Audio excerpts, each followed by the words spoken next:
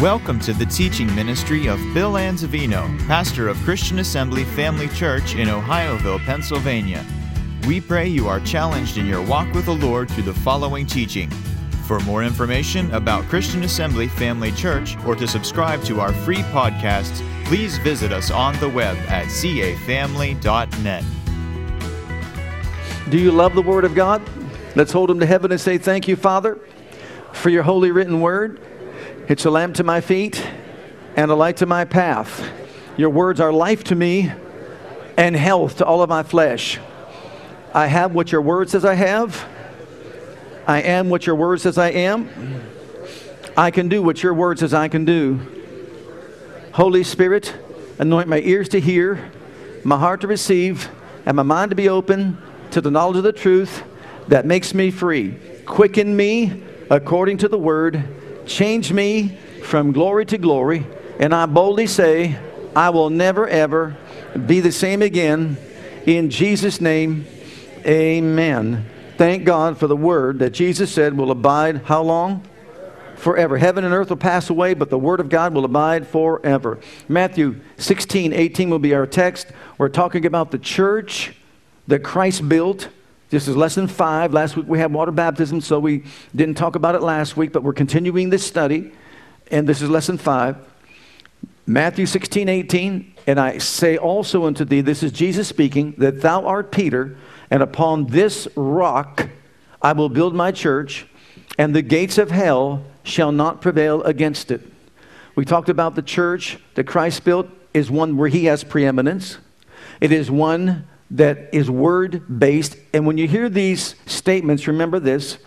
It's the church as a whole, but also as an individual, because you are a part of the body of Christ. You are the church. So we should be word-based. Spirit-filled. We invite the Holy Spirit to take us over. It's one thing to have Him. It's another thing for Him to have us. We want Him to have us. It's a holy church, a pure church. And then we talked about it being a praying church. My house is a house of prayer, Jesus said. Then he talked about it being a worshiping church. Like we did this morning, we worship God from the heart. It's not about singing a song or two. It's worshiping from the heart, our living God.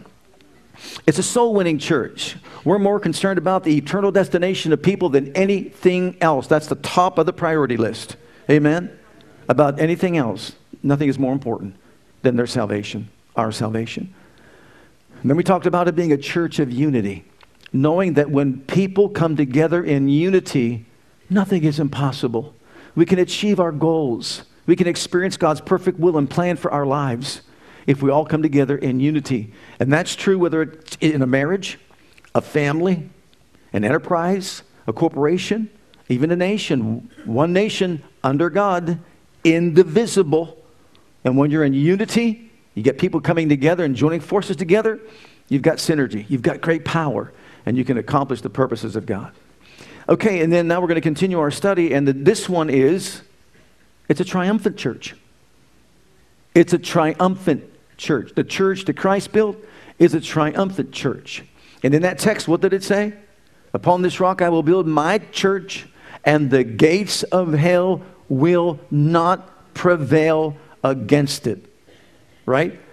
Now, when you read that, if you don't have the background knowledge and don't understand certain things from a Jewish perspective, then you kind of miss out on something. You read that the gates of hell. Well, why is he saying this? The gates of hell shall not prevail against the church. Remember who he's talking to. He's speaking to his disciples. He's speaking to Jews that understood certain things about Jewish beliefs. They had the belief that hell had 3 gates. One in the wilderness, one in the sea, and one in Jerusalem. And that there was an angel that had 3 keys. And those 3 keys would open up those 3 doors. And then Duma was appointed in charge over hell. And he had a bunch of destroying angels with him. Now, if anyone did not keep the Holy Covenant, they would be ushered in. But if you kept the Holy Covenant, then guess what? You wouldn't. They wouldn't be able to get you to go in. So this is the background setting. And so when Jesus said this, he's speaking to people that have this kind of mentality. So look at it from that perspective. And when you see it from that perspective, then you realize what Jesus was saying to them. All the combined efforts and powers of all the kingdom of darkness, with all the powers and forces of evil combined in their efforts, could never destroy the church that he is about to build. All those combined efforts fall short when it comes to the power of Almighty God. There isn't a power on earth or under the earth that can possibly stop the effectiveness of the church, the body of Christ, carrying out the purposes of God, even to the extent that in an individual's life, even death and the grave have no power over the believer. Look at 1 Corinthians chapter 15. Here in this chapter, Paul is talking about the resurrection from the dead. Now remember this, the Pharisees, they believed in the resurrection from the dead. The Sadducees did not believe in the resurrection from the dead. So you got the two different views and perspectives. Well, Jesus taught Paul. Paul's teaching these individuals the truth about the resurrection. He's talking about the glorified body, etc. But notice what he says here about death and the grave. O death, where is thy sting? O grave, where is thy victory? The sting of death is sin, and the strength of sin is the law. But thanks be to God, which gives us the victory through Jesus Christ, our Lord Jesus Christ. Therefore, because we have the victory, my beloved brethren, be ye steadfast, unmovable, always abounding in the work of the Lord, for as much as you know that your labor is not in vain in the Lord. So everything that we are doing in the Lord is not in vain, because we know there's a whole lot more than this life. We know there's more on the other side. And we also know that when we go to the grave, should Jesus tarry his coming, the grave is not going to hold the body down. Death does not have the final say. Death will not have the victory. The grave does not have the victory. The church of the living Christ, the living God, is victorious over death, hell, and the grave. Praise God. And we can live like that on this side, knowing that when we leave, praise God, we're just going to join them on the other side. Amen. So it's a triumphant church, a victorious church, a church that just can't be defeated by all the combined efforts of the kingdom of darkness. Isn't that good to know? Okay. Now what's the key to our success in being triumphant and victorious? Well, he said in that same text, upon this what? Rock? Well, what rock was he talking about? Not Peter. He's talking about the rock of revelation. Because right before that, Peter said, you are the Christ, the Son of the living God. To whom shall we go? Only you have the words of eternal life. He's talking about that rock, the solid foundation of the Word of God, the revelation that came to us by Him. And if we build our life upon that foundation, that's the key, then we will not be overcome. Now and forever. So go with me to the Gospel of Matthew, chapter 7. I'm going to read these verses here, verses 24 through 27. And of course, this is Jesus teaching. Now, would you agree with me he was the greatest teacher who ever lived? Would you agree with me he knew more than any man? Okay. And he taught in these chapters 5, 6, and 7 in the book of Matthew, he taught what is termed the Sermon on the Mount, correct? Okay, and at the end of the message that he delivered, this is what he says. Therefore, whosoever heareth these sayings of mine and doeth them, I will liken unto him, unto a wise man, which built his house upon a rock. A rock. A rock. He said, upon this rock I will build my church, and the gates of hell won't prevail against it. And the rain descended, and the floods came, and the winds blew and beat upon that house, and it fell not. For it was founded upon a rock. Notice, there would be challenges along the way, but it won't fall if it's founded upon a rock. And everyone that heareth these sayings of mine and doeth them not shall be likened unto a foolish man, which built his house upon the sand. And the rain descended, and the floods came, and the winds blew, and beat upon that house, and it fell, and great was the fall of it. How many of you know that Jesus is not talking about houses here? He's talking about lives. He's talking about what we build our life on, our existence, what we stand for, what we believe in, how we conduct ourselves as we live our lives upon the earth. And so he says, basically, it's up to us to make a decision as to how we'll lay our foundation. So, in these passages of scriptures, what we discover is, number one, that Jesus contrasts between two individuals, two people. Okay, number one, these two people, one is wise and one is what? Foolish. The wise one has good judgment. The wise man has good sense. See, the wise man says, there's someone smarter than I am. There's someone wiser than I am. Someone knows more than what I do. Now you have to picture this. They're sitting there, they're listening to him teach. He's a rabbi, he's teaching like they've never heard before. He spoke words like they never heard before, and they're gleaning this light, this revelation they're receiving from him in this sermon 5, 6, and 7 of Matthew. Among the people listening, there'll be the wise that have good sense and make good decisions and understand. But then there's going to be the foolish that lack good sense, that lack knowledge, and as far as judgment is concerned, they lack that. The one who's wise says, I'm going to live God's way. The one who is foolish says, I'm going to live my way. In other words, I'm good with myself. It's my life. It's my destiny. I'm going to live the way I want to live. I'm going to enjoy life the way I want to enjoy life. As a matter of fact, I don't even know if I believe that there's life after death. I don't even know if there's a place called heaven or hell. There are people like that throughout all the world today. We know that, right? Well, you could say it this way. The wise man said, I did it God's way. And the other one can join the choir of the realm called Hades and say, I did it God's way, with Frank Sinatra and all the others, the top charts. That's the #1 song down there, I did it my way. Now think about it. Think it through. I did it my way. Why do we need this Jesus, his teachings, his doctrine? I'll just do it my way. So he talks about two individuals. He contrasts two individuals. One, a wise man, one, a foolish man. Then secondly, he contrasts two responses. Two responses. And what are they? Well, there's the one, he said, that does the word. He hears it and he does it. He hears something that maybe doesn't sit right with him, or maybe seems a little bit far-fetched or far out there, or something illogical, but he listens to it and he kind of thinks it through, and then he responds to it. He acts on it. Look, Luke's Gospel, chapter 5, and beginning at verse 1. This is the classic case. I believe this is so powerful, these verses of Scripture, to help us better understand our need to act upon the Word of God, even though it may seem illogical. It may seem far-fetched, but whatever. It came to pass that as the people pressed upon him to hear the word of God, notice they came to hear the word of God, he stood by the lake Gennesaret and saw two ships standing by the lake, but the fishermen were gone out of them and were washing their nets. And he entered into one of the ships, which was Simon's or Peter's, and prayed him that he would thrust out a little from the land. And he sat down and taught the people out of the ship.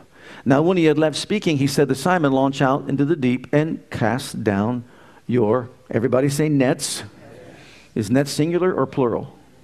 Plural. Cast down your nets for a draft. And Simon answering said, Master, I want you to kind of get a little bit of a tone in his voice. We've toiled all night. We've taken nothing. Let me add a little bit to that.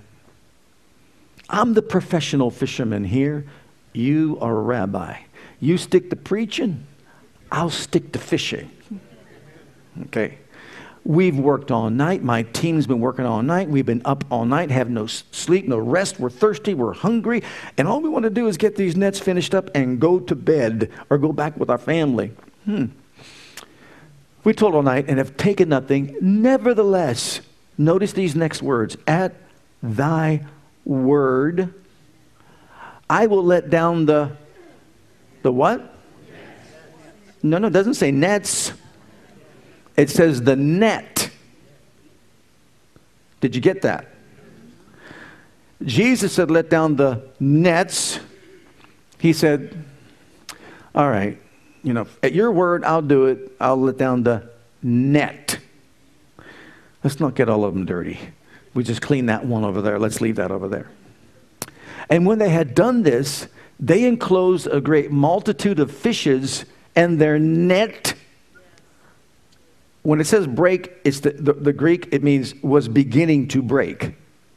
And they beckoned unto their partners, which were in the other ship, that they should come and help them. And they came and filled both the ships so that they began to sink. Now notice, man in his own efforts could do nothing, even in their professional state that they so bragged about.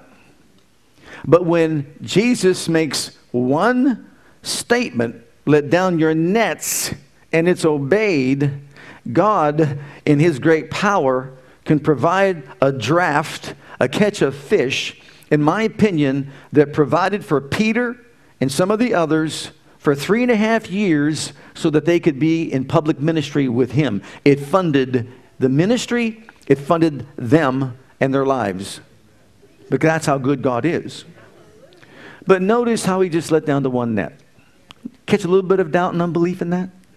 But still he did what Jesus said to do. So even though it seemed illogical to him, he still did it. Right? And how many times do we read the Word of God and say, that sounds just absolutely illogical? But you know what? Just obey. Just do what he said to do. But then the second one is the one that doesn't do it. He doesn't do it. Look at Luke's Gospel, chapter 6 and verse 46. He doesn't do it. And notice what Jesus says about that. This is Luke's version of that same Matthew scripture, that text there.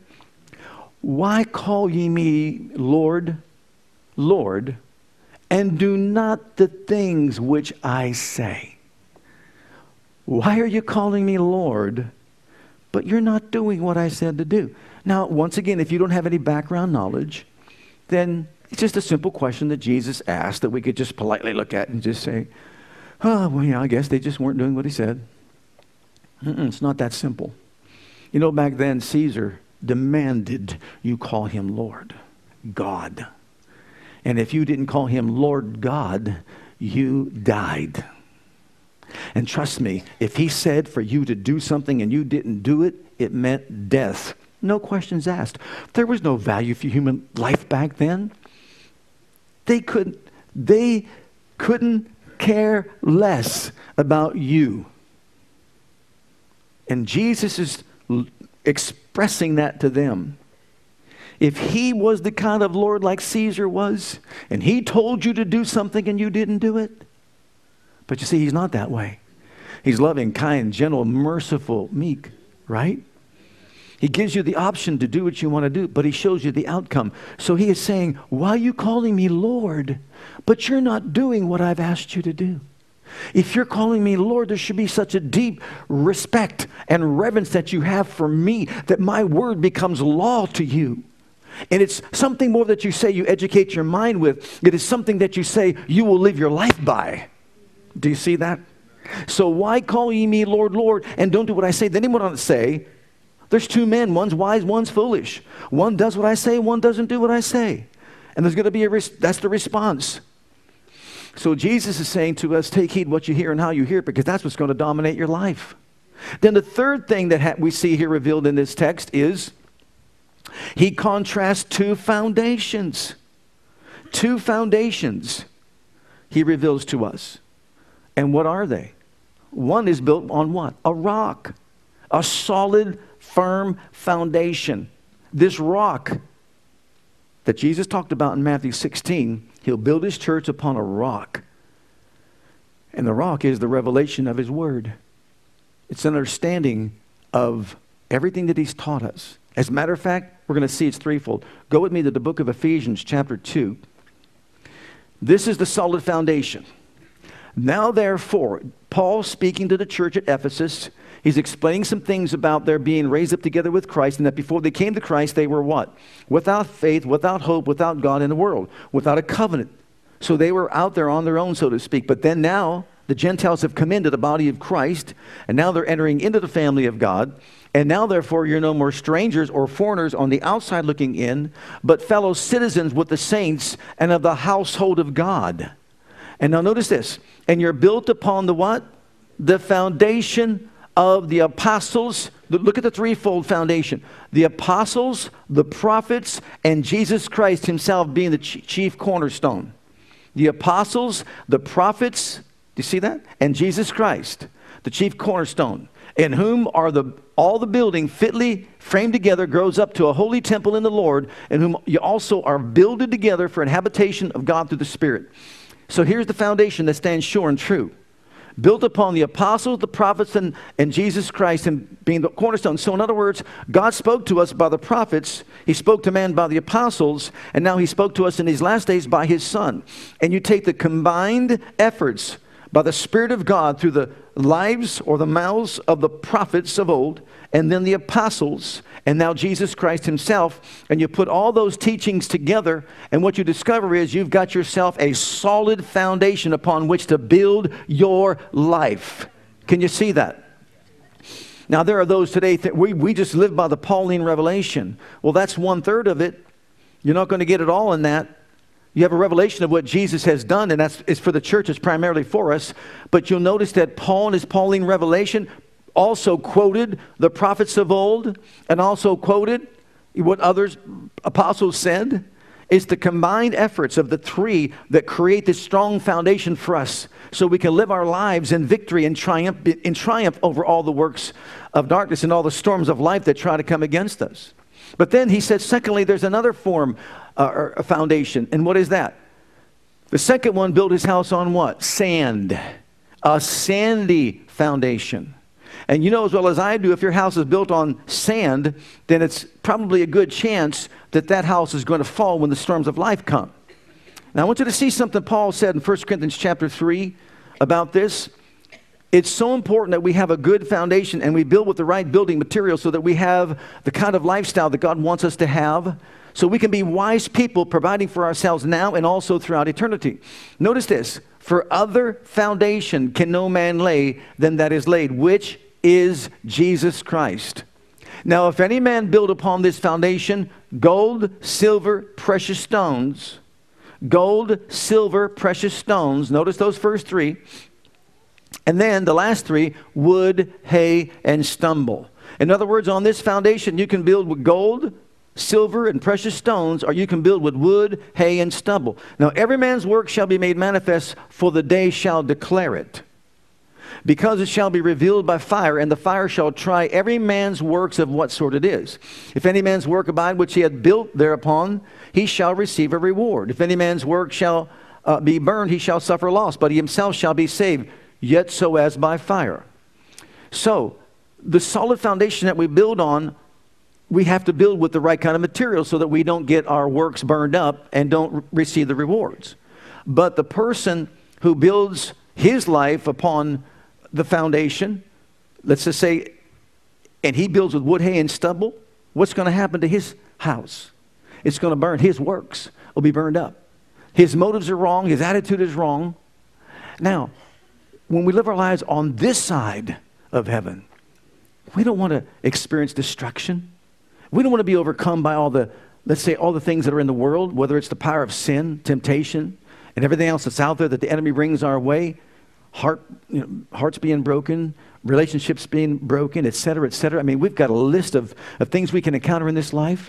But he's saying, look, if your life is built on a sandy foundation, because when those storms come, and they're going to come to all of us, what's going to happen? You're going to be devastated by the storm.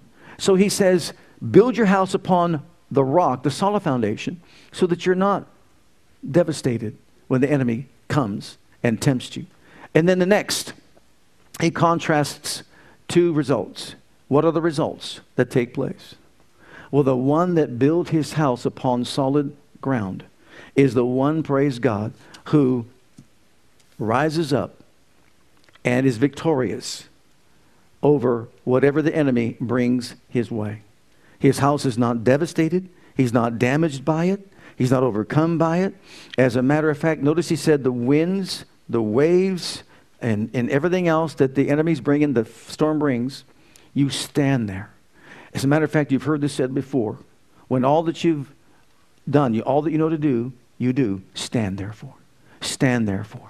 Stand therefore. Stand on the solid rock of the Word of God in the face of opposition and just say, I'm not moving. I'm not budging. I believe the hand of God is upon me, or I believe I receive my miracle, and the storm winds are blowing. The waves are beating against my house. Let the hail come. Let the winds blow. Let the hurricane force powers come against me. I'm standing upon the Word of God. I'm not budging. I'm not moving. I am not going to the left nor to the right. As far as I am concerned, praise God, the Word of God cannot fail me. And so therefore, I'm on this good, solid foundation, and I refuse to give up, faint, lose heart. I'm not going to give in. I'm standing on the Word of God. People will look at you and think you're foolish. They'll look at you and think that you're mad. They'll look at you and think that you're wrong. But you know what? It's your life. It's not someone else's. You take a hold of truth from the Word of God and you can take it to the bank. You can take it all the way to glory with you. You can stand before the throne of God and just say, Father, this is what you said. And you're not a man to lie, nor the son of man to repent. If you said it, you do it. If you spoke it, you do make it good. I believe in your integrity. I believe that not one word from your mouth will ever fail. And I refuse to be damaged by the storms of life because I'm building my house on sand? Absolutely not. I am standing firm. You will get God's attention. Like Peter, even though he may have thought it was illogical, at your word, I'm letting down the net. I'm setting aside my professionalism. I'm setting aside my knowledge, my wisdom, my understanding. I wouldn't do it that way. I would do it this way. We'll come back tomorrow night and see if we can catch some more fish, because that's when you're supposed to fish, not in the morning hours, not now. You're not supposed to do it right now. I'm sure he could have taught Jesus a lesson on fishing. But did you know what Jesus did after Peter got a hold of Peter, grabbed him by the ear, shook it a little bit, and said, look, you follow me, I'm going to make you a fisher of men. Jesus taught him something about fishing. And of course, he became a fisher of men. So, we can either respond the way God says we should respond, or we can do it the way the foolish man did. But there's two responses, but there's two results. What's the second result? Oh, the storm winds blew, beat upon the same house of the other individual, and that house fell. And great was the fall of it. In other words, he suffered great loss as a result of not acting on the Word of God. Now, if you think this through, what you discover is that they both answered to the same God. They both heard the same word. They both heard those sayings of Jesus as he taught them on that Sermon on the Mount. Did they not? Right. And they both had a response. And it's up to the individual to respond either the right way or the wrong way. And they both had a foundation. One was built on solid ground, one was built on sand. And the one that won the victory, the one that was triumphant, was the one who built his life on the Word of God. Heaven and earth will pass away, Jesus said, but my word will never pass away. I watch over my word to perform it and to make it good. So shall my word be that goes forth out of my mouth. It will not return to me void. It will accomplish that what I please, and it will prosper in the thing whereto I sent it. So what? So let the righteous man, the one who knows God, believes God, exchange his thoughts and his ways for God's ways and thoughts, and act on his word, his ways. Do it God's way, and you're guaranteed. You're guaranteed. You know what? We're close right now to the next feast. The next feast is the Feast of Trumpets, and that's in October. That's the timing of it. Beloved, could it be that Jesus comes in the clouds of glory and sounds the trumpet? He blows the shofar? Could it be? Could it be this year that it happens? Many believe that it could be. Many believe that it might be. You know what that means? Every single one of us should check our foundation.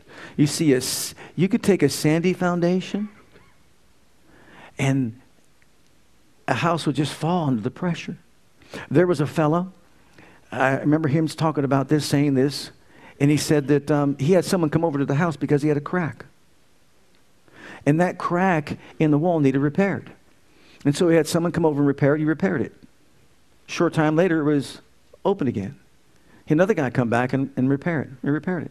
The third time it happened, he said, this is puzzling to me. Extremely puzzling to me.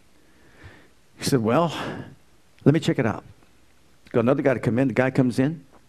He checks it out and he goes, yeah, you got that crack there. He says, but you know what? That crack there is not just a simple crack. I've checked your foundation, and your foundation has shifted. And because your foundation has shifted, that crack will always be there. You can try to fix it all you want. The problem is the foundation, not with the crack. What does that say to us? We need to have a strong foundation in this day in which we live. Because are you ready for it? The storm winds are blowing like never before. The darkness is getting darker. The light is getting lighter. And those that stand for Christ are going to have to stand. In this country, you realize this is true. We don't even have to even think about years ago about any kind of persecution for righteousness' sake. We had a government that allowed God in it. We had a government that allowed prayer in school, Bible reading in school. There was no objection to manger scenes being on a government property or anything like that. The 10 Commandments were plastered on the wall whenever they met. They had prayer by believers. There was worship at the White House, and the list goes on and on. And it was even the band, the government band played for the worship service during those times. Can you imagine that? There was a time when in the early stages of our nation, the Constitution said you had to be a born-again believer. In other words, for you to take a public office, you had to be a believer. And so therefore, our laws, our government, everything was all based on biblical truths. And now look how far we have come from our original position that we held. You can't even pray in school. You can't use anything like the name of Jesus. You can't talk about the things of God. You cannot read a scripture. You cannot say a prayer. You can't pray before a football game, a basketball game, or any kind of a game. They don't want prayer even being said even in public offices or government offices. And the list goes on and on. And now we're disregarding God's laws and commandments on marriage and what it stands for, et cetera, et cetera, et cetera. And you know what? Go back and look. You can see in 2012, you can see that even in the Democratic, for example, when they had their meetings, they didn't even want God mentioned. They didn't want God mentioned. You don't believe me? Go back to 2012. And when they had their national convention, you can look it up for yourself. You can see it for yourself. God will not be mentioned. Think about it. And that's why I'm saying we all need to do our part. And what's happening is things are crumbling. And why? We've left the solid foundation and we're now building on the sand and things are cracking. I used to laugh when people says, you got to get concerned because we're not going to be able to say Merry Christmas anymore. I said, come on. You notice how for Christmas trees it started to change at some point. It was Xmas, taking the Christ out of the Christmas. Well, it's not funny anymore, is it? Even in public stores, the clerks, the employees are told, don't say Christmas. Happy holidays. Boy, am I meddling a little bit too much here? Oh, sometimes I would just love to have a microphone and be there in the mall, the public part of the mall where everybody can hear. And when someone says happy holidays, and I just like to get on the loudspeaker and just say, yes, and the holiday is Christmas. And what we're doing is celebrating the birth of the Savior of the world, the one that came and redeemed us by His blood. And that's why you don't go to work this week, because Christmas is the day we celebrate that God became a man and walked on the earth, robed Himself in flesh, humbled Himself, and God highly exalted Him. Wouldn't you just love to take off and just start? I mean it, wouldn't you? Amen. Well, you know what? We can get back to that if we do our part. It's up to us to do it. Okay, what I want us to do, look at the 2 Timothy 2. 2 Timothy 2. It's the foundation that we build our life on that determines the results that we get. So look at this in chapter 2.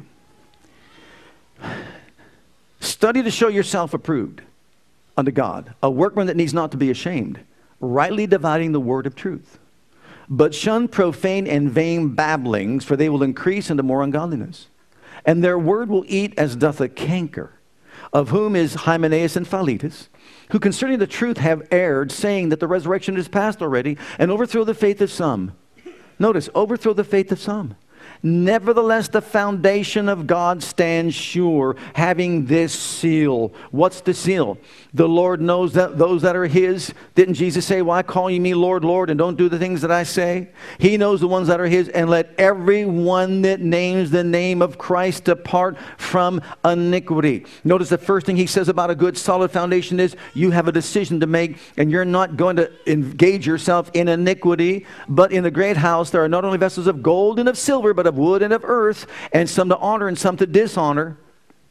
If a man therefore purge himself of these, he shall be a vessel unto honor, sanctified, meet for the master's use, and prepared unto every good work. Flee also useful lusts, and follow righteousness, faith, peace, charity, and peace, etc. And with them that call upon the name out of a pure heart. And so what Paul is saying, there is a foundation for our faith, and that foundation is built upon the solid teachings of God's Word. And if we're going to be governed by anything as we live our life upon this earth, it should be the Word of the living God. In other words, if God said that's wrong, then that's wrong. If God said that's right, then that's right. If God says to do this, then do it. If God said don't do that, then guess what? I should not do that and engage myself in that. In other words, let God be Lord of all and Lord of my life. Not just to intellectually learn the principles of God's Word, but to apply them to my life. There are 4 commandments that God said these are reserved for me. Number 1, put God first. 2, no strange gods. Nothing else, no images. Number 3, take my name and don't use it in vain. And number 4, keep the Sabbath day holy. 4 things, only 4 things He says, I command you. And when people say, I don't go to church anymore, and they got 1,000 reasons why they don't go to church anymore, well, guess what? God wants you to obey Him. You're not here to look at what other people are doing. You're here to serve the living God, right? And the last 6, honor your mother and your father. Don't commit murder. Don't commit adultery. Don't steal. Don't lie. And don't bear false witness. And don't covet. Simple commandments that He gives us to follow. And He says, if you follow those, you'll be in a good, solid foundation. Right? Okay. Now, in closing, you didn't think you were coming for an examination, did you? But you step right into it. We're going to have an evaluation. And I'm going to ask all of us, myself included, to evaluate ourselves. Don't go looking at your neighbor and just saying, yeah, you should do that. Don't do that. This is about me. Okay? Here's our evaluation. Let's check the quality of our foundation personally. Okay? Because if Jesus said, these sayings of mine, what sayings was He talking about? The Sermon on the Mount. The best message you ever heard. He that hears these sayings of mine and does them is a wise man who builds his house upon the foundation of my instructional teachings as to how he or she should live his or her life. That's what Jesus is saying. So let's take some of what the apostles, the prophets, but now Jesus said. And let's evaluate. Anybody willing to participate? It's for yourself. And we'll close with this. All right. First of all, as He ends the Sermon on the Mount, He names what is called the Beatitudes, but then also other things that are there. He starts with this, humility. Ask yourself the question, if you're going to be on a scale from 1 to 10, 10 being the best, how are you at humility? God gives grace to the humble, but He resists the proud. So construct your life and live your life a certain way that you're humble. Anything and everything that you've done in life, and that includes all of us, is because of Him. It's because of Him we are who we are. We have what we have. We can do what we do, and we know what we know. It's all because of Him. He said, apart from me, you can do nothing. In a flash, you can be like Nebuchadnezzar was out in the wilderness living like an animal.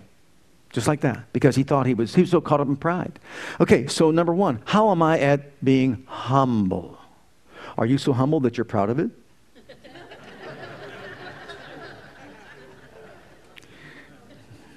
Just a thought. I can see all the men out there. I just love this. This is myself included. I include myself in this. We men, we make the bed twice out of the year. We can't wait to hear, "You did a nice job on making the bed, honey." She makes it 363 times. You never said a word. You make it twice. And you're walking around the house. And finally she sees you moping. And she says, "Is there something wrong?" Well, no, you're him-hawing around. "I know you. I know. I've been living with you for 20-some years. I know you. There's something wrong with you." "Well, did you notice how I made the bed?" I'll stop right there. You get the point. Number 2, are we remorseful for personal sin? Remorseful. Truly remorseful. From the heart. And look, when he's talking about even then, we are now the righteousness of God in Christ. But how many of you know that if you miss the mark now, shouldn't there be remorse? Shouldn't we have an attitude that says, "I don't want to sin against my God"? Because he knows that we're imperfect and we're going to make mistakes along the way. But we should have remorse. How am I when it comes to that? Number 3, meekness is your thoughts and attitudes towards other people. Remember the scripture says in the book of Galatians chapter 6 that if you see a brother in a fault, you go to him in the spirit of not pride and arrogance, but in what? Meekness, considering yourself, lest you also fall. Because we have the same frame, don't we all? We're all living in these flesh bodies, and we can easily fall victim to the same thing that they fell victim to. Don't walk around with the attitude like, "Well, I'd never do that. I'd never do that. Someone not pulled out in front of me, and maybe you as a Christian made a gesture you shouldn't make, or said a thing you shouldn't say. And that person says, "I never do that," until someone pulled out in front of them. And they found themselves doing the same thing that you did.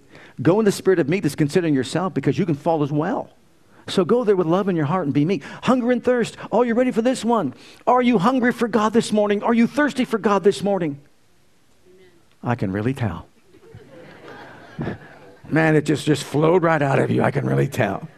David said, "I long hunger and thirst for God like in a dry and thirsty land where there's no water whatsoever." I long for God. I want to know God. I want to know Him more. I want to know Him better. I want to understand Him more. In other words, I got a fire burning within my bones. I've got a thirst that cannot be quenched. I want to seek to know the living God with all my heart, soul, mind, and strength. Those are the ones that will be filled. Those that really long for God. Are you merciful? To the merciful, He'll show Himself merciful. To the upright, He'll show Himself upright. But to the froward, He'll show Himself froward. In other words, how am I as far as giving mercy to other people? I know we all have shortcomings, faults, and failures. And so if I miss the mark, what do I want? Mercy. Guess what? If you're merciful, I'll tell you what, you're going to have to look this one up. He will show Himself merciful. So that means if you show mercy to others, He will show mercy to you. And with what level of mercy you show others is the level of mercy He will show you. Anybody here want mercy? Be merciful. And what is mercy? Not giving me what I deserve. Mercy is not giving me what I deserve. And so I'll be merciful to you because I know that God will be merciful to me. Okay, next. Pure in heart. Are you pure in heart? This is talking about our personal motives. You know yourself better than anybody else. Where are you on that scale of 1 to 10? Are you pure in heart? Your motives are pure and right. You want for the right reasons the thing that God wants you to have. You do things for the right reasons. You are pursuing things for the right reasons. Your motives are let's say, in line with God's. Next, are you a peacemaker? How do you evaluate yourself at that? Are you a peacemaker? Are you a pot stirrer? Anybody know what a pot stirrer is? You like to stir the pot. You just like to get things. You call this one to get them against that one. You call that one to get them against this one. And before you know it, everybody's all upset with each other, and no one knows why. And the pot stirrer is sitting back, smiling from ear to ear. I did it again. Oh, help me, Lord. What about evaluate yourself on being salt and light? You say, well, what's that? Well, Jesus said, you are the salt of the earth. What does salt do? 2 things. It preserves and it makes thirsty. Right? You ever eat something salty, it makes you thirsty. Well, are we making people thirsty by our lifestyle? Are we preserving things by our lifestyle? Evaluate yourself on that. Be a peacemaker. Be someone who's light. They could see your good works and glorify your Father in heaven. The next one, how are we at keeping the love commandment? Jesus said, no longer do you love as you love yourself, but now you love as I have loved you. He raised love's bar and he said, love as I have loved people. Pour yourself out for other people. But you don't understand they've got faults, failures, and shortcomings. I understand that. I know that. No one knows that better than the person that you're living with. We all have them, right? But walk in love. What about dealing with anger? Don't let the sun go down upon your wrath and give place to the devil. Jesus said, don't even speak like hatred towards somebody, because in so doing, you're endangering your well-being. So in dealing with anger, be angry but sin not. Don't let the sun go down upon your wrath. That means don't go to bed at night without making it right with your partner or whoever it is that you've got something against. Don't be angry with somebody and let your head hit the pillow. Make sure within that 24-hour period that you get it right with that person. We're talking about a good foundation. We're fixing the cracks right now. Are we not fixing the cracks right now? People want to know why they're not getting anywhere in God. There's a weak foundation. If you're going to be angry with people and just hatred towards people and spread all these things and so on and so forth, something's wrong with the foundation. Let's get it repaired. Let's move on to the next one. Controlling the thought life. Controlling the thought life. He's talking about what you see, your eyes, the thoughts that come against our minds. Every single day, it's plastered all over everywhere. When it comes to advertisements and that sort of thing, it's all, what's it doing? It's like luring you in to lust and all that. You know, you can see it. It's everywhere. But control the thought life. How are we controlling our thought life? Are we getting our minds renewed to the Word of God? And are we acting upon the Word of God so that we can make it part of our lifestyle? The next one, honoring my marriage vows and my word, a person of integrity. I vowed my life. And when you vow your life to someone, you don't have a right to say, I don't love you anymore. No matter who you are, if you're married, you don't have a right to say you don't love your partner anymore. Why? Because you committed your life to him or to her, and it is in God's will that you honor your marriage vows unto death. Can you say amen? That is the way of God. That is the will of God. But what about the bill of divorcement? I know about the bill of divorcement, but you know what? It wasn't always so, Jesus said. That's not how it was from the beginning. No way. He said, but because of what? The hardness of your heart, Moses came up with the bill of divorcement. God gave Moses the bill of divorcement because of the hardness of a man's heart. What are you talking about? You go back then and do a study, you'll find out this to be true. Only a man could divorce his wife. No, a woman couldn't divorce her husband, but a man could divorce his wife. And what they did was back then, they would just take their sandal off their foot and they'd march her to the edge of the property. She lived with him and they had their own property, but it was his property. And then she only had her dress or whatever she wore, got to the edge of the city, took off the sandal, I divorce you, I divorce you, I divorce you, and off she went without anything. Not 50%, not 60%, no bargaining here. She's divorced. Okay, now she's on her own. So she goes into the city, she's at the local cafe, I think it was a Starbucks, and she's having a cup of coffee, and this good-looking guy comes over, sits down and says, my name is so-and-so. Can I buy you another cup of coffee? Well, yeah, sure, why not? Her husband who just divorced her, he's back over here, just happens to stroll through town and sees her there, gets a couple of his buddies and says, see her? She's having an affair with that guy. And they take her out of the city and stone her to death.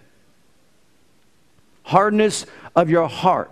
So God says to Moses, make sure they give her a bill of divorcement in her hand so that when she goes to Starbucks next time and they come to arrest her and take her out and stone her, she shows to them, I have been divorced by my husband. You cannot kill me for adultery. Because that was the offense and that was the punishment. Can you see that? The hardness of your heart. Next, giving, praying, fasting, he talked about without fanfare. When you give, don't give to be seen of men. When you pray, don't pray to be seen of men. And when you fast, don't see before men that you're don't show them that you're fasting. Those are the three disciplines of the Christian life. And he talks about them and he says, don't do it with fanfare. Don't draw attention to yourself. Next, storing up heavenly treasures. Store up for yourself treasures in heaven, not on earth. Next, don't worry about your life, what you're going to eat, what you're going to drink, what you're going to wear, what you're going to put on, etc., etc. Then he says, oh, you have little faith. God knows that you have all those needs. So are we worry warts? Are you a champion warrior today? Think about that. Okay, answer that. Put yourself on that scale. Next, here it is. judging myself and not others? How am I judging myself and not others? And Jesus went on to say, how can you work so hard to get the splinter out of your brother's eye when you've got a telephone pole in yours? Isn't that human nature? How can you do that?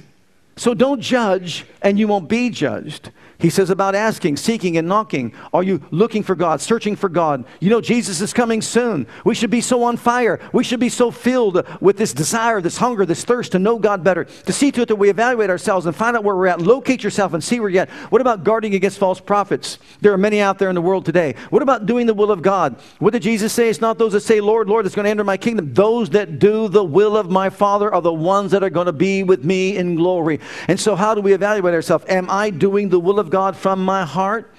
So we evaluate ourselves. Praise God. I know you're getting excited right now, aren't you? You're getting thrilled right now because all the cracks are being filled in all of our foundations, right? And it's becoming stronger and stronger and stronger. We're going to make a decision, praise God, that we're going to do it God's way. We're going to sing the song that says, I did it God's way. And that's the one they sing in heaven's choir. I did it God's way. Down there, they did it their way. But thank God we could do it God's way and not their way. And if we hear what he says and do what he tells us to do, then we can be assured we're going to be with him in glory and live out our full ages with him. Praise God. So it's up to us to see till we have a strong spiritual foundation.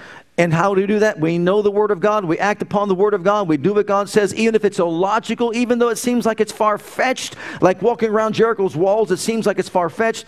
But we follow the example of Peter. And what did Peter do? He let down the net. There might have been some reservations, but he let down the net. What did he do next? Praise God. He walked out on the water. And I know he stumbled along the way, but he got back into the boat when Jesus pulled him up. But he kept on acting on the word that God said, that Jesus spoke, until finally one day he went from casting down the net, walking on the water, to raising up the dead, praise God, because he had a foundation that was solid when he lived the rest of his life for God. Let's all stand together before the Lord. Hallelujah. Praise God. I preached myself happy. I don't know what I did for you, but I preached myself happy this morning. Hallelujah. Praise God. Hi, Pastor Bill here. I want to thank you for joining us today. On behalf of my wife, Krista, and Christian Assembly Church, I want you to know that we're here to serve you and your family. Whether you have young children or kids in elementary school, if you're a teenager or a young adult, we have a passion to provide a safe and comfortable environment where you can grow in God and build a solid foundation of His love for you. And with that foundation, we encourage you to take the gospel of Jesus Christ with you wherever you go. It is our heart at Christian Assembly to be an outreach, to be the hand of God toward Jerusalem, Judea, Samaria, and the uttermost parts of the world. We want to join as the body of Christ to make one last trumpet call before the final trumpet sound, and through a life of worship, bring in a harvest of people. With whatever gifts God has given you, we want you to be free to share those gifts and talents. Life is most fulfilled when we share God's love with others. And in all that we do, we want to demonstrate the power of the name of Jesus to the world through a ministry of excellence, to God first, and then also to you. So whatever the situation, wherever you are, whatever you're going through, I want you to know that we love you and God loves you and has a wonderful plan for your life. And that plan begins by making Jesus the Lord and the Savior of your life. And if you've never made that decision yet, I'd like to invite you to pray a simple prayer with me. And if you will, Jesus will become your Savior and your Lord. Just repeat after me this prayer. Heavenly Father, I come to you just as I am. And I believe with all my heart that Jesus died for my sins and was raised from the dead for me. I open the door of my heart. I call upon the name of the Lord. Lord Jesus, come into my heart. I now accept you and receive you as my personal Savior and Lord. Heavenly Father, I have called on the name of Jesus. I'm now your child. In Jesus' name, amen. Now, if you prayed that prayer with me, I encourage you to get into a good Bible-based church where you can learn to grow in your Christian faith and experience. God bless.